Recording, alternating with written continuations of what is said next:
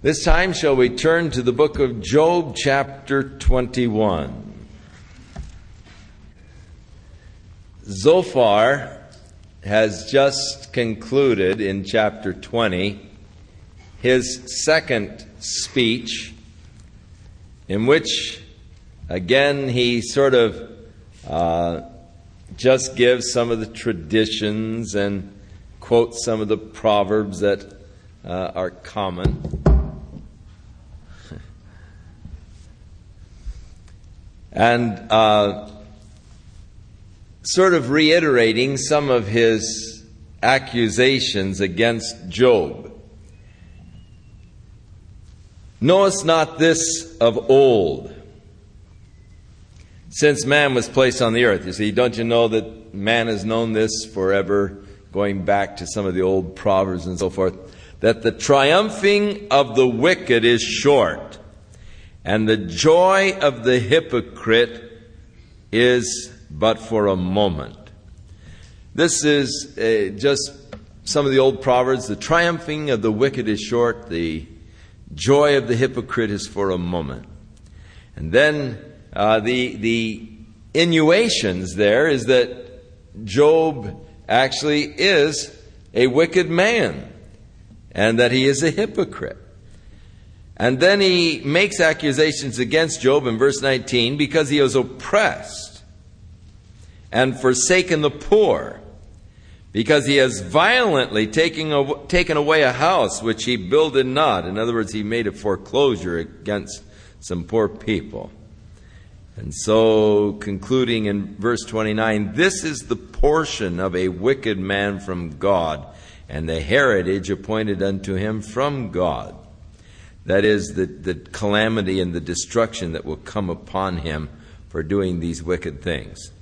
So Job answered and said, hear diligently my speech, and let this be your consolations, and allow me that I may speak, and after I have spoken, just mock on. Job has just really had it with these guys, and he's not really very kind in his remarks to them anymore. But I can sort of understand Job's position.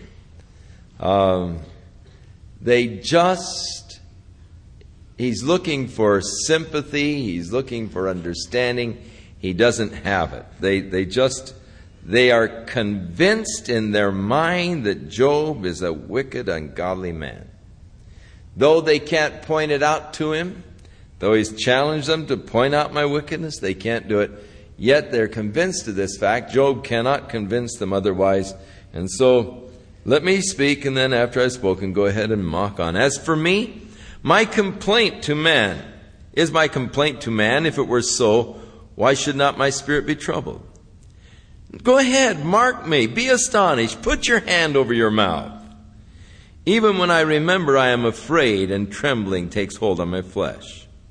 Now, Job shows the fallacy of the whole arguments that they're putting against him, because the arguments are this: that the righteous prosper. If you're really a righteous man, you'll be prosperous. That it just follows. And that if you are wicked, then calamity is sure to come. Thus, any calamity that comes into your life is a sure sign of wickedness. And any prosperity is a sure sign of righteousness. This is the basic fallacious philosophy.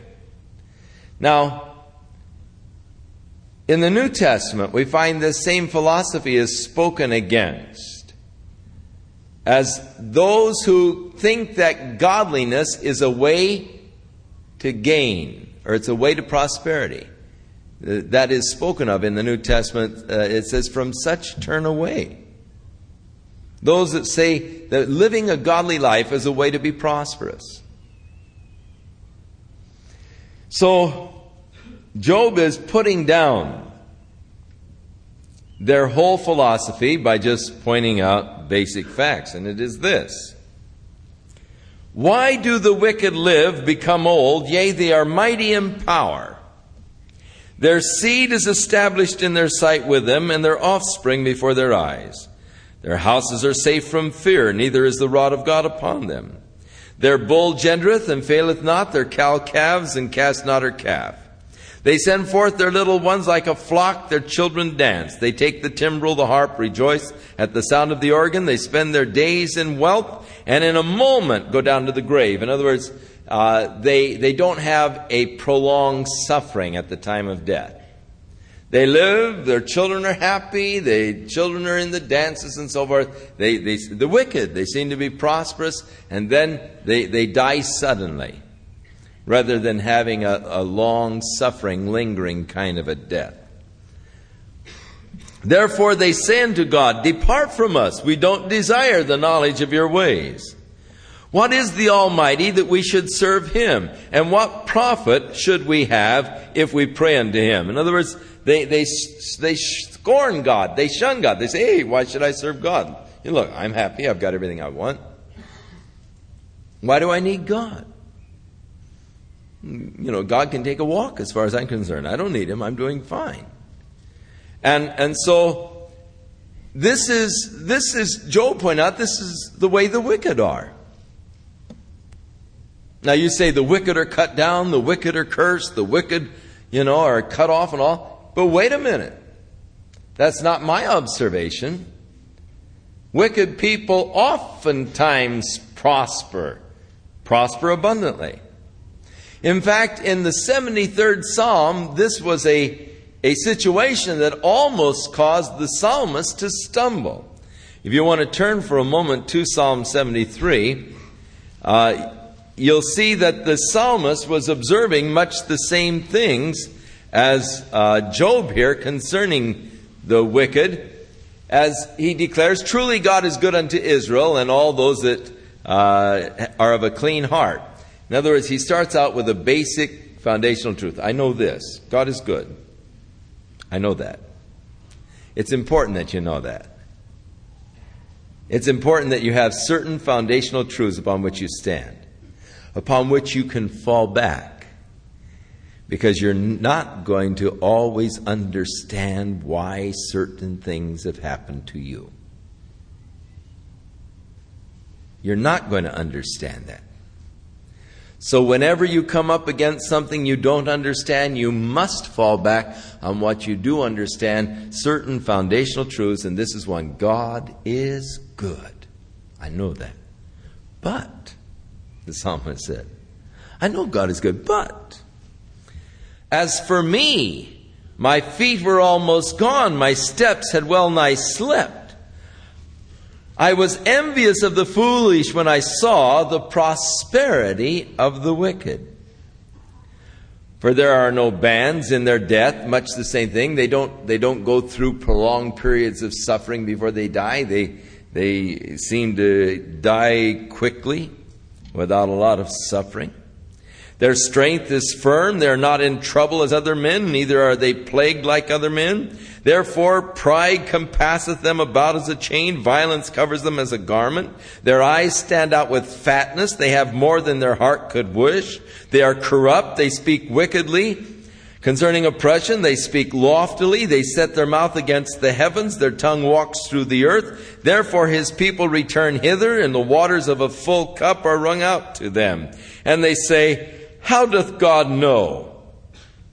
And is there knowledge in the Most High? Behold, these are the ungodly who prosper in the world. They increase in riches. Now, you see, the psalmist is observing much the same as Job, that wicked people oftentimes prosper.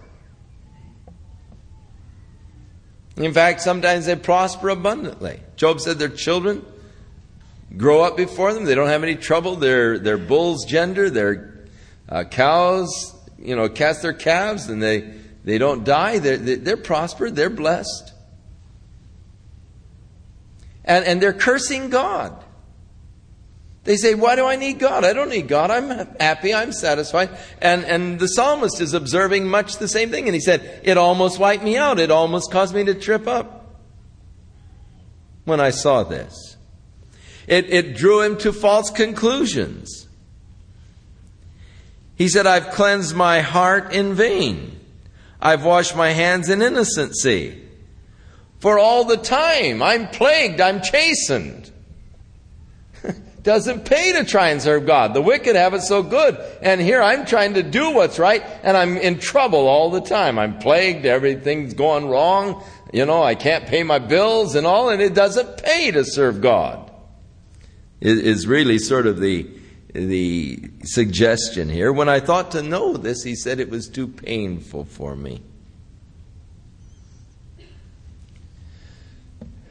Until I went into the sanctuary of the Lord. And then I saw their end. You see, our problem is that our vision oftentimes is too narrow. We see only that which is seen, and it'll cause you to trip up. I can't understand the disparities of life. I don't understand why wicked people oftentimes prosper and why godly people oftentimes suffer. There are disparities that I don't understand. I know that God is good. I know that God is righteous. I know that God is fair. But I don't know why good, godly people have to suffer. I don't know why ungodly people who really curse God, want nothing to do with God, are so oftentimes very prosperous, seemingly always in excellent health, never seeming to have problems. Until I went into the sanctuary of the Lord, I was almost wiped out. It almost caused my foot to slip. I was almost gone. What did he discover in the sanctuary of the Lord? He discovered then the end result. Then I saw their end. You see, I see now out beyond. I see the eternity and the long-term view. And when I look out beyond just today and tomorrow, and I look into eternity, and I see the end of the wicked, then I am no longer envious of the wicked. How could I be envious of the wicked who are cast into hell?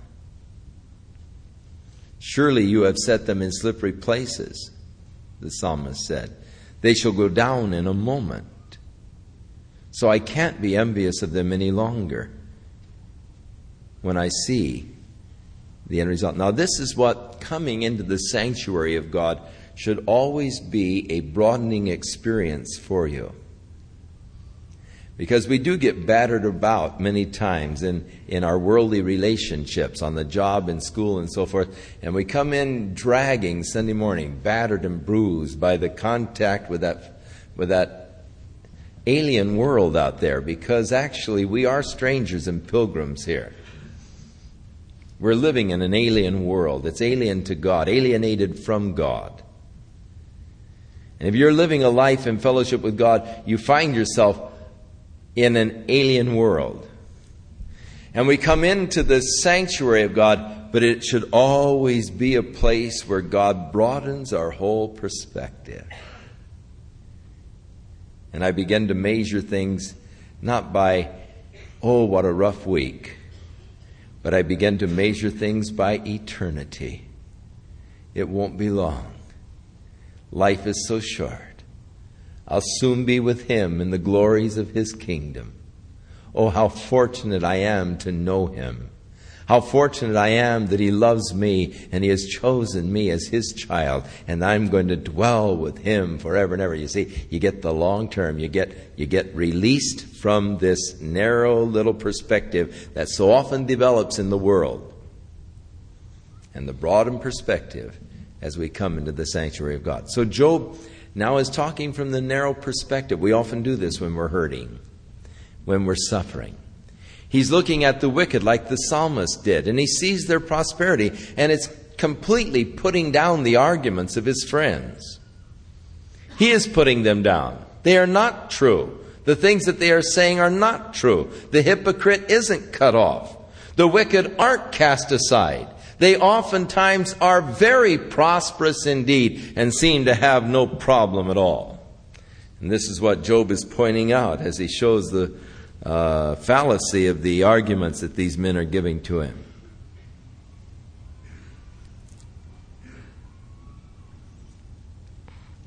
Now, Job begins to look down the road. Verse 17, how oft is the candle of the wicked put out? How oft cometh their destruction upon them? God distributeth sorrows in his anger. They are as stubble before the wind, as chaff that the storm carries away. I wonder if when David wrote the first psalm, he was not acquainted with the book of Job. Remember he said concerning the wicked, are not so, but are as the chaff which the wind driveth away. And here he's borrowing actually this phrase out of Job. David was probably very familiar with this book. God lays up his iniquity for his children. He rewards him, and he shall know it. His eyes shall see his destruction. He shall drink of the wrath of the Almighty.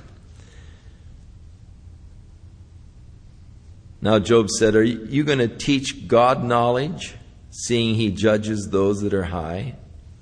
One dies in his full strength, being wholly at ease and quiet. His breasts are full of milk, his bones are moistened with marrow. Another dies in the bitterness of his soul, and never eats with pleasure. Now, why the difference? We don't know. Why is it that some men die in fullness, and some die in poverty? Some die in pain and sorrow. Some are cut off quickly. Why does that happen? They shall lie down alike in the dust. The worm shall cover them. Behold, I know your thoughts and devices, which you wrongfully imagine against me. For you say, where is the house of the prince, and where are the dwelling places of the wicked? Have you not asked them that go by the way, and do you not know their tokens? He said, you learned your philosophy from wayfarers, from strangers, from people in the streets. That the wicked is reserved to the day of destruction. They shall be brought forth to the day of wrath. In other words, God will judge them. That is true, but not necessarily in this life. Who shall declare his way to his face, and who shall repay him for what he has done? Yet shall he be brought to the grave, he shall remain in his tomb. The clods of the valley shall be sweet unto him, and every man shall draw after him, as there are innumerable before him. How then do you comfort me in vain, seeing in your answers there's an inconsistency? How can you comfort me with these kind of arguments when they're not really consistent, when they're not really logical, when they don't stand up to reality? So Eliphaz takes up the argument now. And the same old story. He accuses Job of being wicked, and he actually makes many bad accusations. He said, can a man be profitable unto God, as he that is wise may be profitable to himself? Is there any pleasure to the Almighty that you are righteous? Or is it any gain to him that you make your ways perfect? Will he reprove thee for the fear of thee? Or will he enter into thee with judgment? In other words, Job, do you think that you're adding anything to God? Is it anything to God if you're good? If you justify yourself, it's no gain to God. But is not thy wickedness great, and your iniquities infinite? For you have taken a pledge from the brother for nothing. You have stripped the naked of their clothing. You have not given water to the weary to drink, and you have withheld bread from the hungry. But as for the mighty man, he had the earth, and the honorable man dwelt in it. Thou hast sent widows away empty, and the arms of the fatherless have been broken.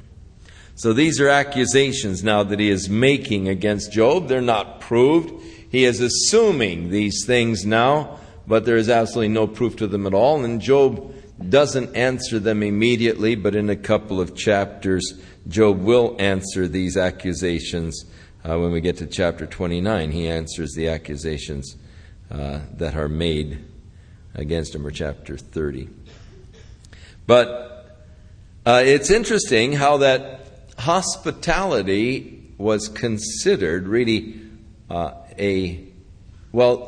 to be hospitable was actually a great wickedness. In other words, if you didn't give a cup of water, if you didn't give bread, if you didn't seek to help the poor, the widows, the fatherless and all, then that was considered a great wickedness.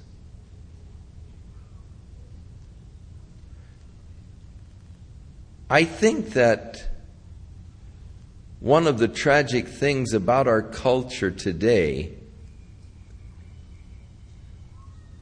is that we are so much into ourselves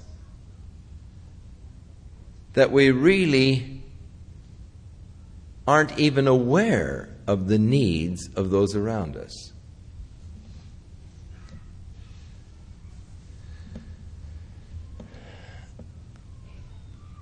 I have great difficulty with people who can spend lavish amounts of money for their own luxuries and their own pleasure. But do not take any concern or any care for the poor.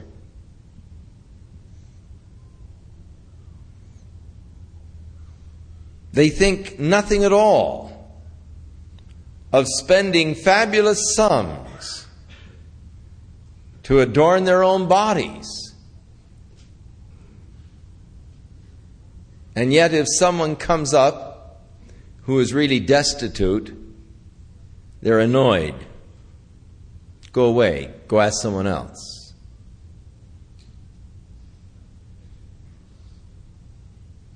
It was considered a great wickedness in the time of the Bible, and I think that it is still a great wickedness.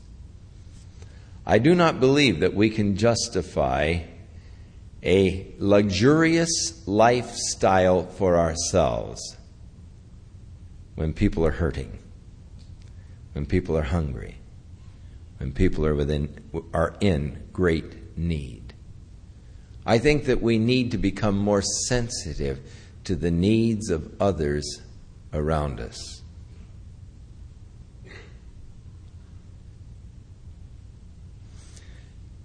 There is a movement in England of what they are calling communal type living. I do not agree with it because I think that they're exerting too much pressure. But they are encouraging the people who have, say, a $15,000 car to sell it and to buy a $2,000 car and give the $13,000 to the poor.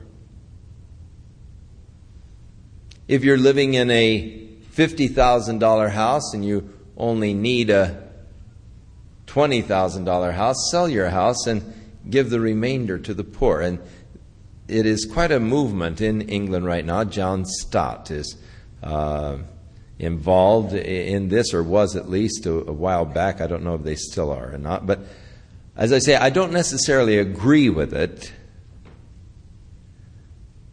But yet, I do feel very strongly that if God has blessed us, it isn't that we would use the financial blessings to heap up unto ourselves gold and silver while others are around us in real need, hungering and hurting. James said, "Go to now, ye rich, weep and howl for the miseries that have come upon you, because you've laid up your gold and silver for the last days, but it's going to corrupt, it's going to be rotten, and the laborer that you have defrauded is crying out for his pay and all."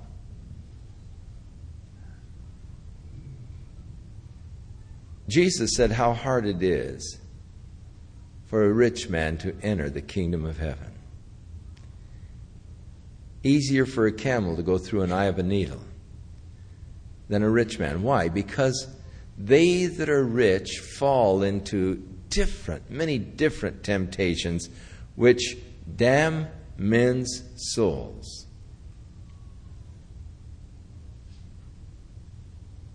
If God has blessed us, it is that we might use those blessings of God to share with others that are in need. And if we close up our hearts, if we close up ourselves to the needy world around us, to the needy brothers and sisters in Christ, while we are just spending foolishly for ourselves in luxuries that really are just nothing, then surely God will judge us. They're accusing Job of these kind of things. As far as they are concerned, they are horrible accusations, declaring the wickedness of Job. And because you have done these things, he declares, verse 10, snares are round about you, sudden fear troubles you, darkness that you cannot see, waters are covering you. Is not God in the height of heaven, and behold the height of the stars, how high they are? And you say, how does God know? How can he judge through the dark cloud? He is now falsely accusing Job. He's saying, Job, you're saying, how can God see you when it's a cloudy day? You know, God's up there in heaven. He can't see through the clouds. Job didn't say that, but this guy is just really laying one on Job. You say that thick clouds are a covering, then he can't see through them, and he walks in the circuit of heaven. Have you marked the old way which wicked men have trodden, which were cut down out of time, whose foundation was overflown with a flood, which said unto God, depart from us, and what can the Almighty do for them? Yet he filled their houses with good things, but the counsel of the wicked is far from me. The righteous see it and are glad. The innocent laugh them to scorn. Whereas our substance is not cut down, but the remnant of them the fire consumes. Now, Job, acquaint yourself with God and be at peace. Thereby good shall come unto you. Receive, I pray thee, the law from his mouth, and lay up his words in your heart. So his advice to Job is just get right, find God, Job. Just find God and be at peace. Listen to his words. Follow him. And then thou shalt lay up gold as the dust of the gold of Ophir, as the stones of brooks. Yea, the Almighty shall be your defense, and you will have plenty of silver. For then shall you have the delighted in the Almighty, and shall be lifted up, and you'll lift up your face unto God. Thou shalt make thy prayer unto him, and he will hear you, and you shall pay your vows. And so Job answers him, and he said, every day is my complaint bitter. My stroke is heavier than my groaning.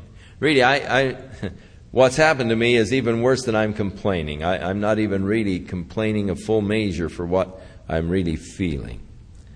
But oh, that I knew where I might find him, that I might come even to his throne. You tell me to find God and be at peace, but I only knew where I could find him.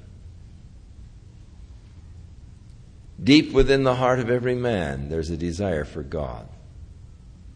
There's a search for God. There's a quest for God. Dr. Henry Drummond, in his book Natural and Supernatural, said there is within the very protoplasm of man those little tentacles that are reaching up for Father God. Oh, that I knew where I might find him, is the cry on so many hearts. people who are seeking and searching for God. But so many times in our search for God, we're searching in the wrong places. Even as Job here in verse 8 and 9 says, I go before me, I go forward, he's not there. Backward, I cannot perceive him. On the left hand where he's working, I cannot behold him. He hides himself on the right hand that I cannot see him. Oh, that I wish I could find God. He says in verse 6, he wouldn't plead against me like you guys are. He would help me. He would strengthen me if I could just find him. I know that. But I look all around. I go forward, I go backward, go to the right and left. I know he's there, but I can't see him. I can't perceive him. I don't behold him. I can't find God.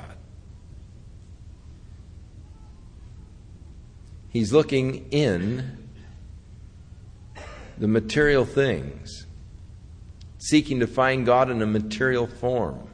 You will never discover God or find God in the material forms. God is a spirit.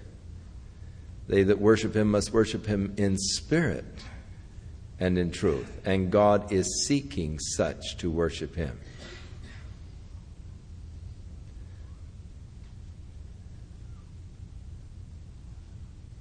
Eliphaz earlier had said to Job, who by searching can find out God to perfection? You can't. God does not exist at the end of an intellectual quest. It is interesting that so many people seek to apprehend God intellectually, and it becomes a real stumbling block. But if you had to be some intellectual genius in order to find God, look at how many of us poor people would be eliminated. But because God loves all men, even a child can discover him.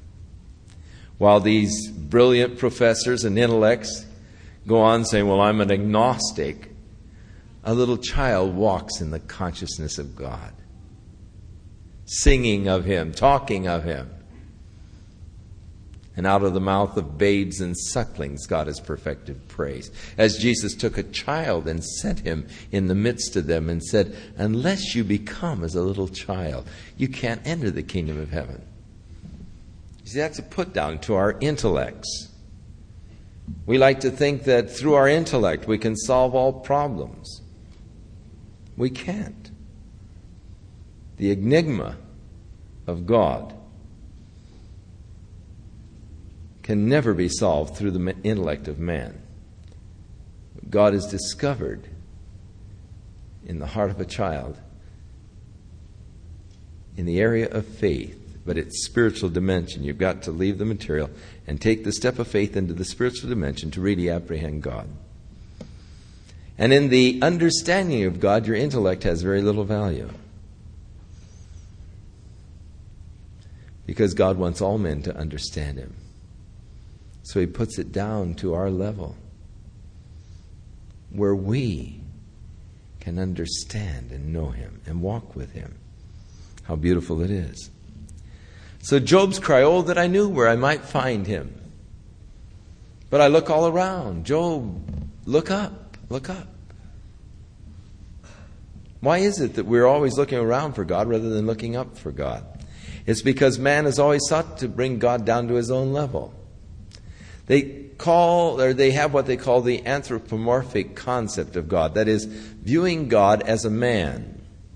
And this is extremely common because most of the time a man's God is really a projection of himself. Now, you didn't know that you are as much in love with yourself as you really are. You hear a person say, oh, I hate myself. That's never true. They're just trying to draw attention to themselves. I'm so terrible, I'm so awful. They just want you to say, oh, no, you're not. You're wonderful. But we are very, very much in love with ourselves. You've heard the saying that the longer people live together, the more they look alike. You know what the psychologist's answer to that is? Actually, you're so much in love with yourself that when you are picking a mate, you usually find someone who looks like you. And you marry them. And that's why the saying, oh, they've been living together so long, they even look alike, Well, you just had foresight back a ways and you pick someone that looked like you.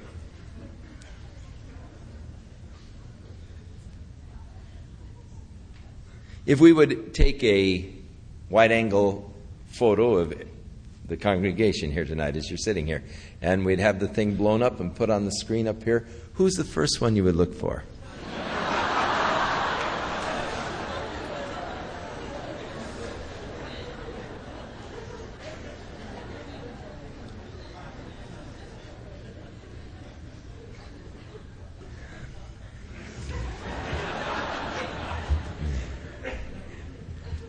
Now, man then projects himself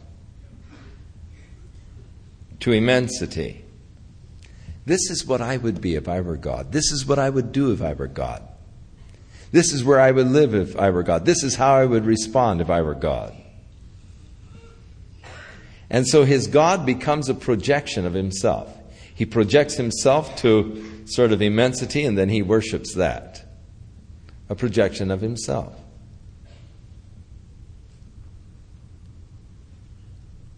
I oftentimes have people say, I don't know why God allowed this to happen to me.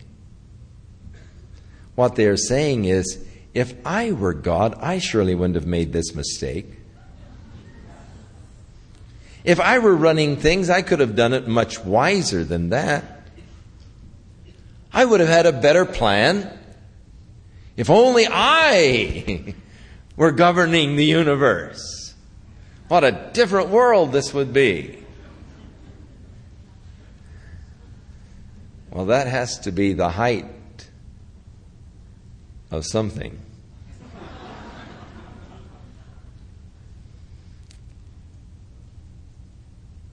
Oh, that I knew where I might find him.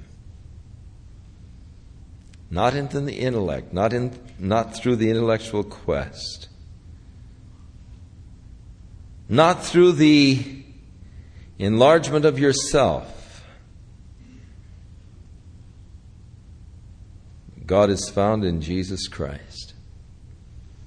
He that hath seen me, Jesus said, hath seen the Father. I am the way, the truth, the life. No man comes to the Father but by me. Oh, that I knew where I might find him. Jesus said, come unto me.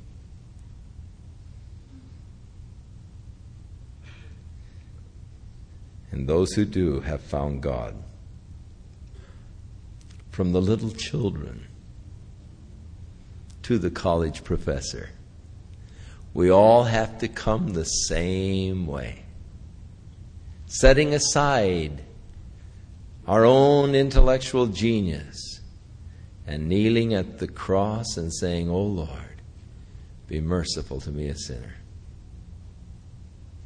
And I find God.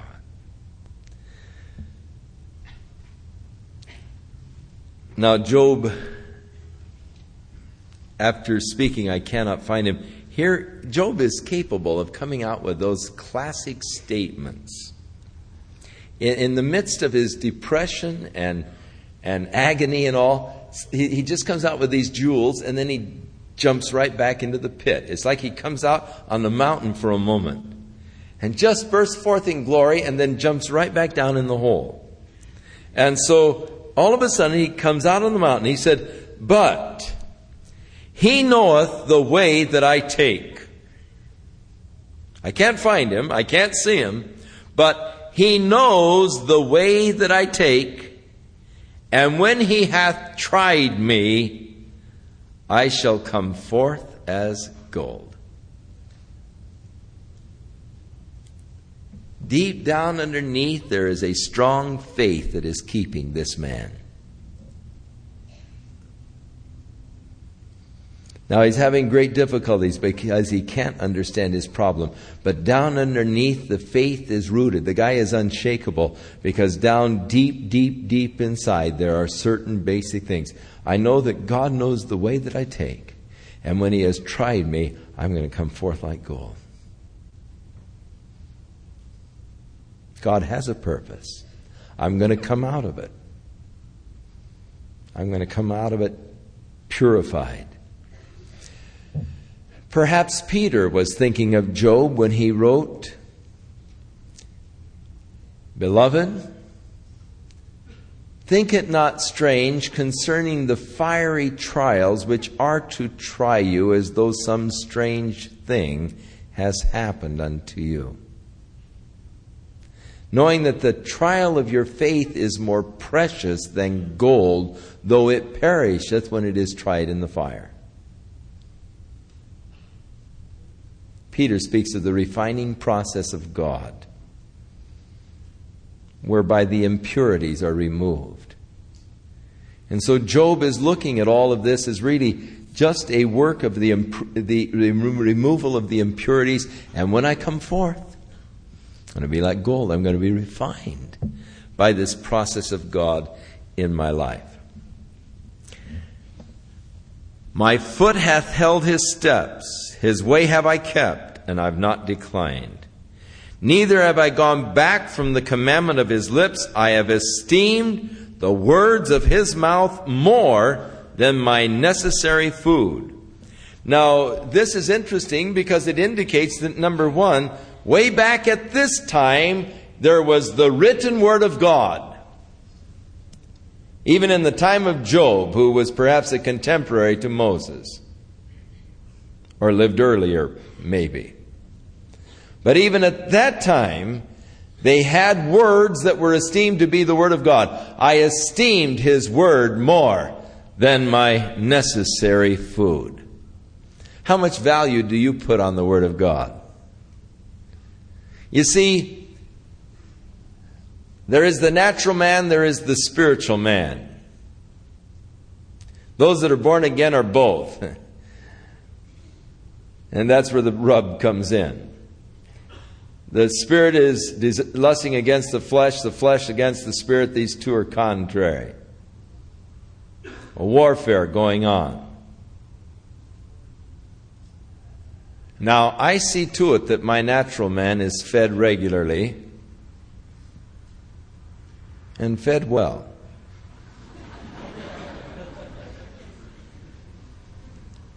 Now, I will admit I do put some junk in him. But basically, I seek to watch my diet.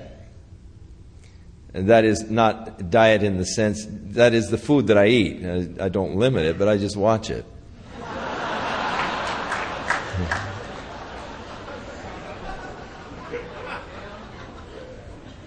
I like the whole grain breads. I like a balanced meal. Things of this nature. I want to make sure that I put the proper fuel in this system so that it'll keep running well. Now, though I am extremely careful of how I feed my natural man, it's amazing how careless I am in feeding the spiritual man. And it's amazing how much junk food people cram down the spiritual man. Diets that really cannot be healthy. Bring spiritual anemia. But not Job. He said, I consider thy word more than my necessary food. It's more important for me to feed on the word of God than it is to feed on steak and potatoes.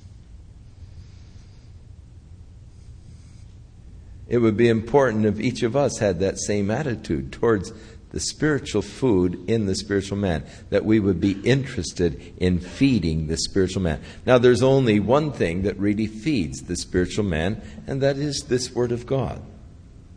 This is food to the spiritual man. You need to feed on it. And Job said, I've esteemed your word more than my necessary food. But now he jumps back down into his despair. But he is in one mind. Who can turn him? What his soul desires, that he does. For he performs the thing that is appointed for me, and many such things are with him. Therefore I am troubled at his presence. When I consider these things, I'm afraid of him. For God has made my heart soft, and the Almighty troubles me, because I was not cut off before the darkness, neither hath he covered the darkness from my face. Now why, seeing the times are not hidden from the Almighty, do they that know him not see his days? Some, now you've accused me of these things, but there are some that remove the landmarks, and violently take away another man's flocks. And they drive away the ass of the fatherless. They take the widow's ox for a pledge. They turn the needy out of the way. The poor of the earth, they hide themselves together. Behold, as the wild asses in the desert, they go forth to their work, rising betimes for a prey. The wilderness yields food for them and for their children. They reap every one his corn in the field, and they gather the vintage of the wicked. They cause the naked to lodge without clothing. They have no covering for the cold. They are wet with the showers of the mountains, and embrace the rock for the want of a shelter. They pluck the fatherless from the breast. They take a pledge of the poor. They cause him to go naked without clothing. And they take away the sheaf from the hungry, which make oil within their walls and tread their wine presses, and they suffer thirst. They allow others to go thirsty. Men groan from out of the city, and the soul of the wounded cries out. Yet God lays not folly to them. They're doing these horrible things. But they are those that rebel against the light. And they know not the ways thereof, nor abide in the paths thereof. The murderer rising with the light kills the poor, and the needy in the night is as a thief. The eye also of the adulterer waits for twilight, saying, no one will see me, and he disguises his face. And in the dark they dig through houses which they have marked in the daytime, and they know not the light, for the morning is to them even as the shadow of death. If one knows them, they are in terrors of the shadow of the death. They do all their dirty work at night. They won't go out in the daytime. It's fearful for them to go out in the light. As Jesus said, men love darkness rather than light because their deeds are evil. He is swift as the waters. Their portion is cursed in the earth. He beholds not the way of the vineyards. Drought and heat consume the snow waters. So doth the grave those which have sinned. The womb shall forget him, and the worm shall feed sweetly on him. As your body is decaying there in the ground, he shall be no more remembered. The wickedness shall be broken as a tree. He evil entreateth the barren that bears not, and does not good to the widow, and so forth. So Bildad has had it. I mean, he really doesn't have much more to say to Job. The fact that all of the guys are sort of just phasing out at this point. They really can't argue much against Job's logic. He really has pretty much proved his case. Then answered Bildad the Shuhite and said, concerning God, dominion and fear are with him. He makes peace in his high places. Is there any number of his armies, and upon whom doth not his light arise? How then can man be justified with God? Job, you've been trying to justify yourself before God. But how can man be justified with God? I would like to suggest to you that man cannot be justified with God apart from the work of Jesus Christ. It's not possible that a just God can forgive sins apart from Jesus Christ. We'll go into that someday as we deal with the problems of the Christian life. We don't have time tonight. Or how can he be clean that is born of a woman? The moon shines not, yea, the stars are not pure in his sight. How much less man that is a worm, and the Son of Man which is a worm. So Job answers now this little saying of Bildad. It's his third and final answer to Job, and it's really nothing. Job answered and said, how have you helped him that is without power? How can you save me with an arm that has no strength? How have you counseled him who has no wisdom? How have you really declared the thing as it really is? To whom have you uttered your words? And whose spirit came from you? Dead things are formed from under the waters, and the inhabitants thereof. Hell is naked before him, and destruction hath no covering. He stretched out the north over an empty place, and hangs the earth upon nothing. Interesting statement indeed, in that Job is one of the oldest books in the Bible, probably as old as the book of Genesis, maybe even older. It could have been written before Genesis. And Job declares that God hangs the earth upon nothing. Now compare that with the scientific theories of those days. The men of science in those days, the wise men, had drawn pictures of the earth being held up by an elephant. Now I don't know what he was standing on. Or Atlas holding up the earth. But Job declares he hung it on nothing. Interesting indeed. He binds up the waters in the thick clouds, and the clouds do not tear under them. Now, how much water is contained in a cloud? And Job says, hey, he's got all that water bound up in the cloud, and yet the cloud doesn't tear. Yet there's not much substance to a cloud. You can run your hand right through it. But yet he can hold all that water there in the cloud. He holds back the face of his throne and spreads his cloud upon it. He has compassed the waters with bounds, the oceans. He has set the boundaries for the oceans until the day and the night come to an end. The pillars of heaven tremble and are astonished at his reproof. He divides the sea with his power, and by his understanding he smites through the proud. And by his spirit he has garnished the heavens. His hand hath formed the crooked serpent. Lo, these are parts of his ways, but how little a portion is heard of him, but the thunder of his power who can understand?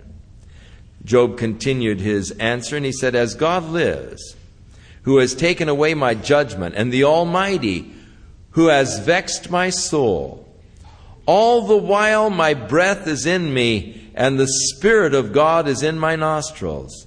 My lips shall not speak wickedness, nor my tongue utter deceit. God forbid that I should justify you. Till I die, I will not remove mine integrity from me. My righteousness I hold fast. I'll not let it go. My heart shall not reproach me as long as I live. Job is now just had it with these guys. He said, look, I don't care what you say. As long as there is a breath in my mouth, I'm going to maintain my own integrity. My lips are not going to utter deceit. I'm not going to say I'm a sinner just to please you. God forbid that I should justify your speeches, the things that you are saying.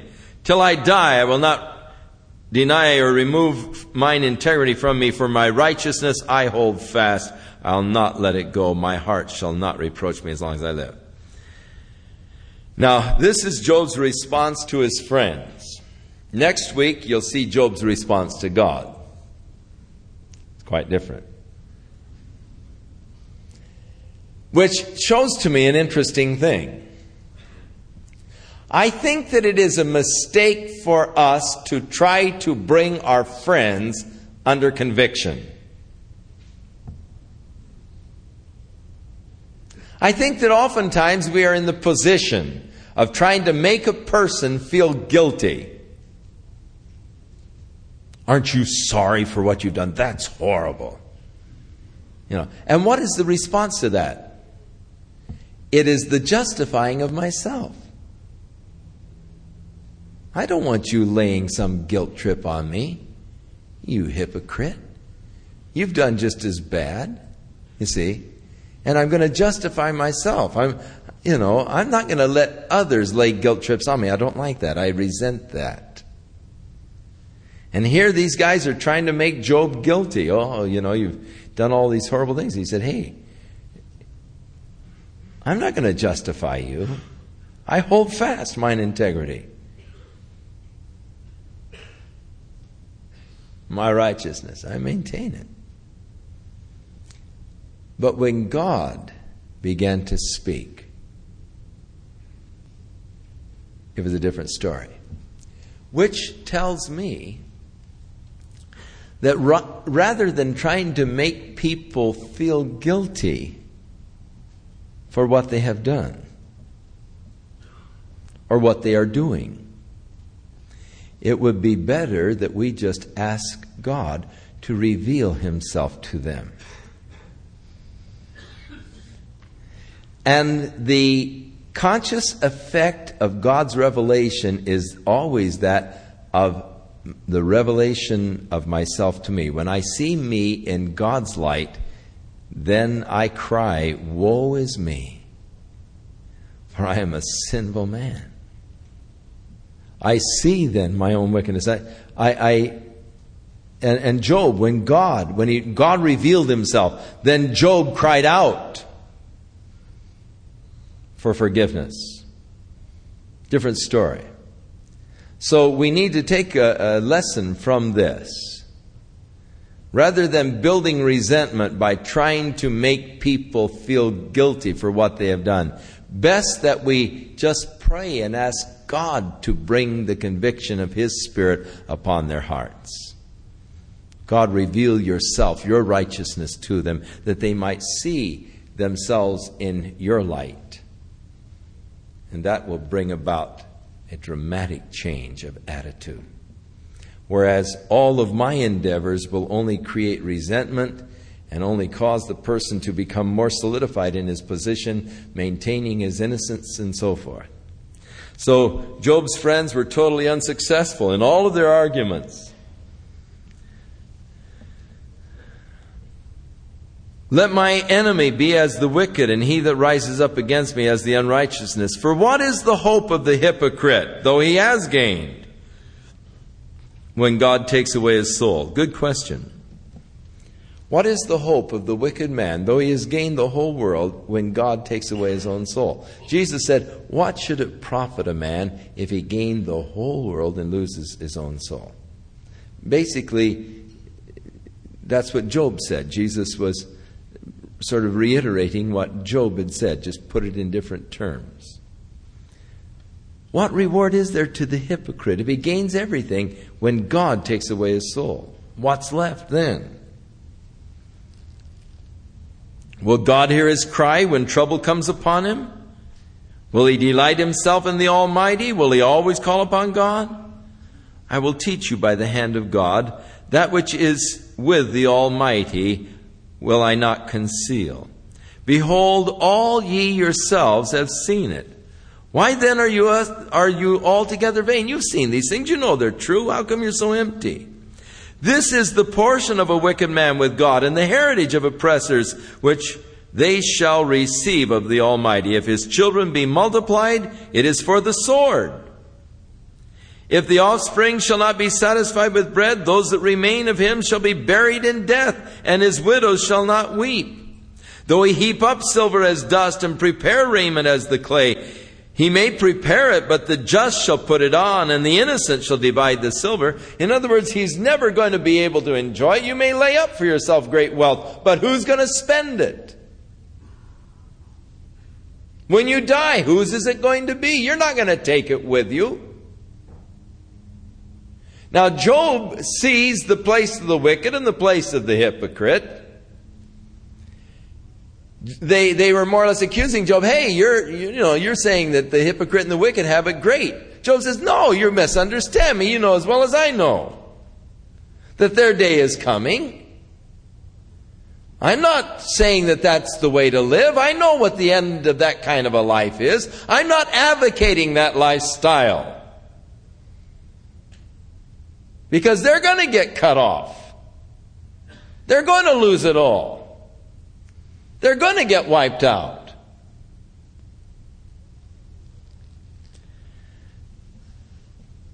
He may prepare it, but someone else is going to put it on. The innocent will divide the silver. He builds his house as a moth and as a booth that the keeper makes. The rich man shall lie down, but he shall not be gathered. He opens his eyes, and he is not. Terrors take hold on him as waters. The tempest steals him away in the night, and the east wind carries him away, and he departs. As a storm hurls him out of his place, for God shall cast upon him and not spare. He would fain flee out of his hand. Men shall clap their hands at him and shall hiss him out of his place. Now, Job said, turning now to a different vein of thought, he said, now, there are places where gold is discovered and silver is discovered and iron and brass. Men dig the shafts, they follow the vein of gold and so forth, and they mine these things out of the earth. He digs, overturns the rocks, digs his caves. It's places that the birds don't know. The vultures haven't seen it. But he follows down through the vein, finding the gold, the silver, and all. But where shall wisdom be found? And where is the place of understanding? Man values gold. Man values silver. He'll sacrifice to dig gold out of the ground. He'll go down in these dark shafts. He'll get all grubby and dirty in order that he might find the treasure of gold, the treasure of silver. But where is wisdom found? Where is the place of understanding? Man knows not the price, neither is it found in the land of the living. The depth saith, it's not in me. The sea says, it's not with me. It cannot be gotten for gold, neither shall silver be weighed for the price thereof. Wisdom, understanding, more valuable than this gold. You can't buy it for gold. Can't be purchased for silver. It cannot be valued with the gold of Ophir, or with the precious onyx, or the sapphire. The gold and the crystal cannot equal it, and the exchange of it shall not be for jewels of fine gold. No mention shall be made of coral or of pearls, for the price of wisdom is above rubies. The topaz of Ethiopia shall not equal it, neither shall it be valued with pure gold. Whence then cometh wisdom? Where does it come from? And where is the place of understanding? Seeing it is hid from the eyes of all living, and kept close from the fowls of the air. Destruction and death say, we have heard the fame thereof with our ears, but God understands the way thereof, and he knows the place thereof. For he looks to the ends of the earth, and he sees under the whole heaven to make the weight for the winds, and he weighs the waters by measure. And when he has made a decree for the rain, and the way of the lightning and the thunder, then did he see it and declare it, and he prepared it, yea, he searched it out. And unto man he said, behold, the fear of the Lord, that is wisdom, and to depart from evil is understanding. Wisdom, more valuable than jewels, than gold. You can't buy it. Wisdom and understanding. Men know how to find gold. They know how to mine it out of the ground. But wisdom and understanding, where can it be found? With God is wisdom. With God is understanding. And God has declared it. And this is God's declaration. The fear of the Lord. To reverence God. That is wisdom. And to depart from evil, that is understanding. Tremendous. Moreover, Job continued. He's got a lot to say. Bildad was run out, so Job thought, well, I'll just keep going on.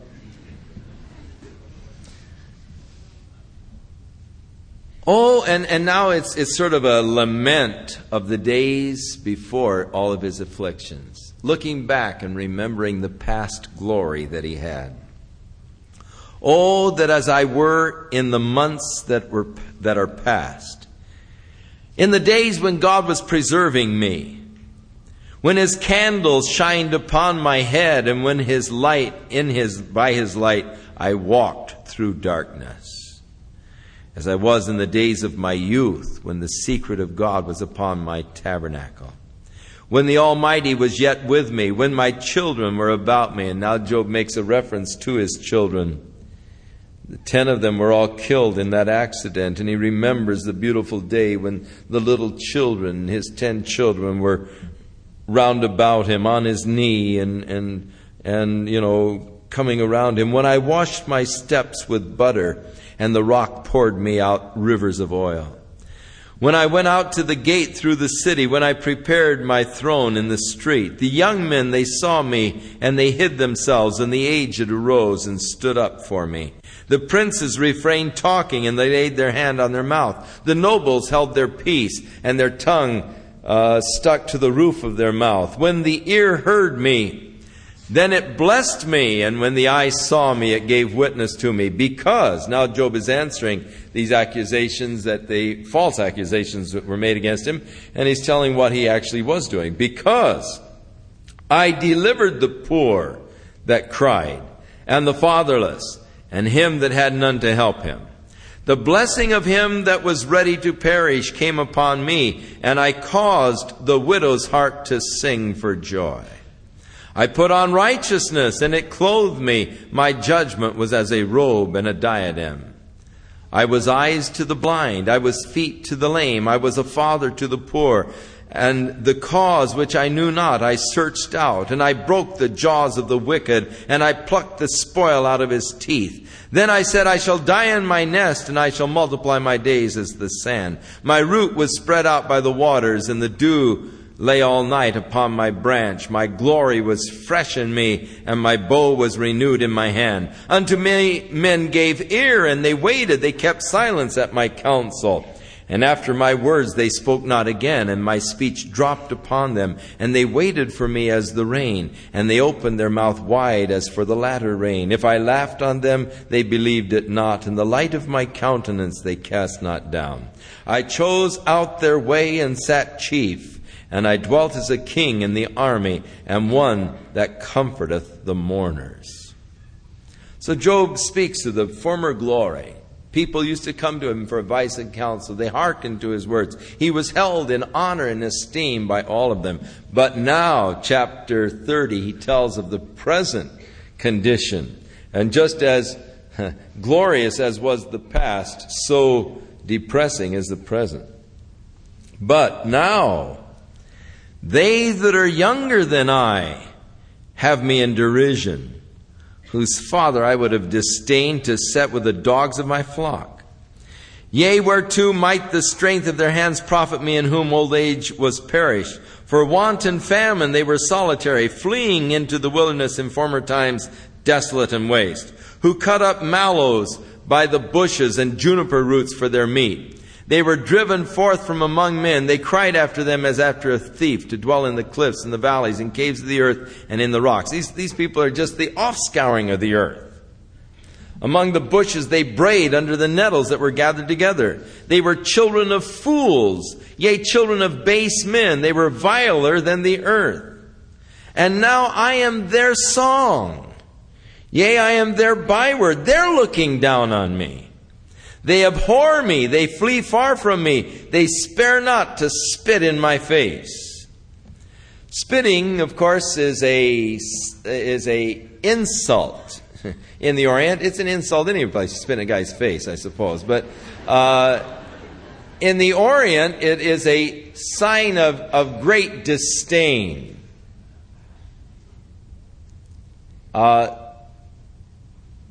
Many times, walking in Israel through the old city, you can see hatred in the eyes of some of the Arabs there. And as you go by, they'll spit.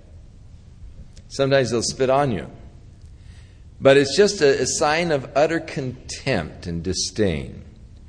It's about the worst insult that the Oriental can heap upon you is to spit on you.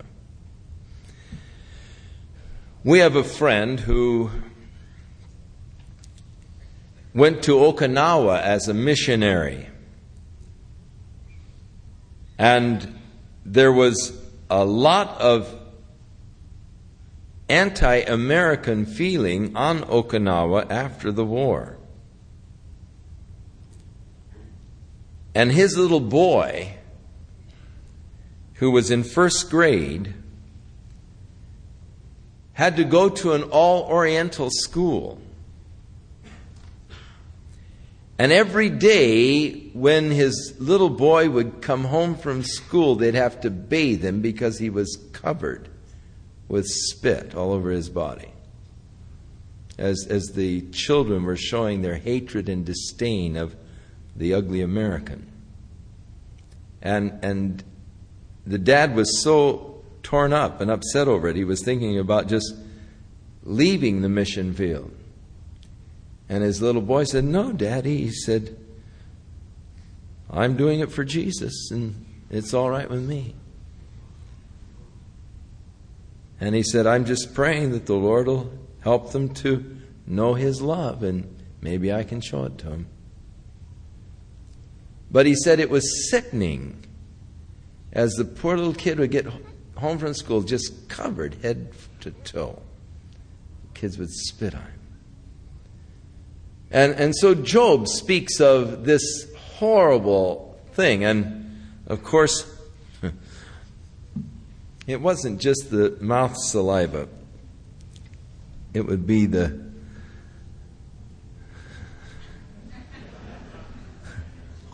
time.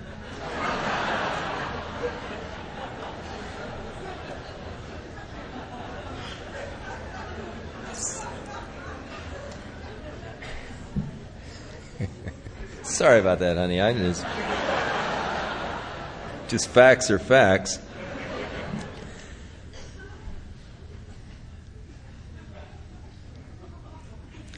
My wife doesn't like me to say things like that, but you might as well know the truth, even though it's ugly. Because he hath loosed my cord and afflicted me, talking about God, because God has afflicted me, they have also let loose the bridle before me. Upon my right hand rise the youth. Now here's what these kids were doing. Rotten little kids. They push away my feet. In other words, they trip me as I'm walking along. And they raise up against me the ways of their destruction. They mar my path. They set forward my calamity. They have no helper. They came upon me as a wide breaking in of waters. In the desolation they rolled themselves upon me. Terrors are turned upon me. They pursue my soul as the wind, and my welfare passes away as a cloud. And now my soul is poured out upon me, and the days of my affliction have taken hold upon me. My bones are pierced in me in the night season, and my sinews take no rest. By the great force of my disease is my garment changed. It binds me about as the collar of my coat. He hath chosen me he hath cast me into the mire, and I am become like dust and ashes. I cry unto thee, and you do not hear me. I stand up, and you don't regard me. You have become cruel to me with your strong hand. You've opposed yourself against me. You lift me up to the wind, and you cause me to ride upon it and dissolve my substance. For I know that you will bring me to death and to the house appointed for all living. Howbeit, he will not stretch out his hand to the grave, though they cry in his destruction. Did not I weep for him that was in trouble? Was not my soul grieved for the poor? When I looked for good, then evil came unto me. And when I waited for light, there came darkness.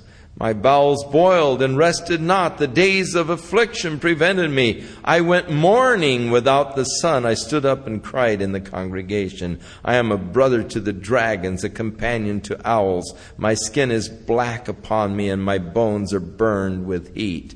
My harp also is turned to mourning, and my organ into the voice of them that wake. Oh, what a sad, tragic condition this Job was in. From this position of honor, esteem, and all to the bottom. Just absolutely to the bottom.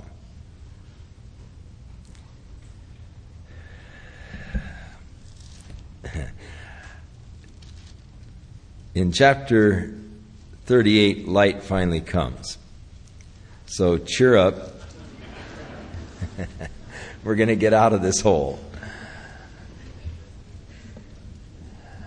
But oh, how long many times we go through bitter experiences that we cannot understand.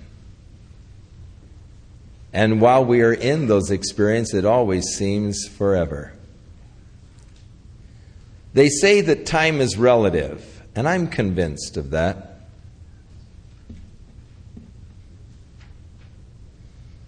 If you're having an extremely pleasurable experience, an hour can go by so quickly. But if you're hurting, an hour seems like eternity. The relativity of time. Job, going through these experiences, seemed like forever, even as sometimes as you are going through trials and testings, it seems like forever.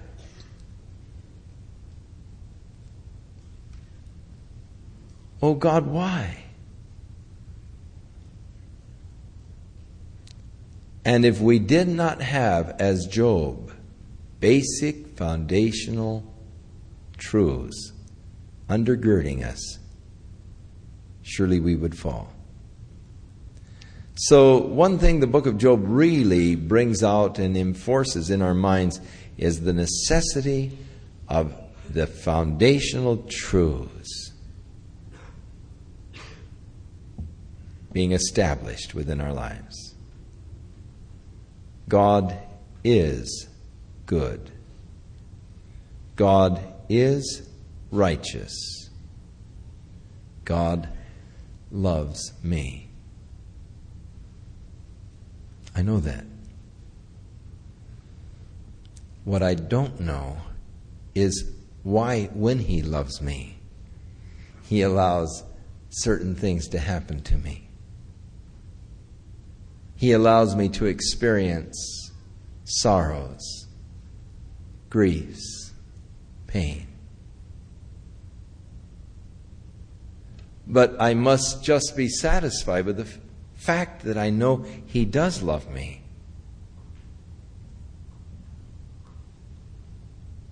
And nothing comes to me but what it isn't filtered through His love. God knows the way that I take. And when I am tried, I'm going to come out like gold.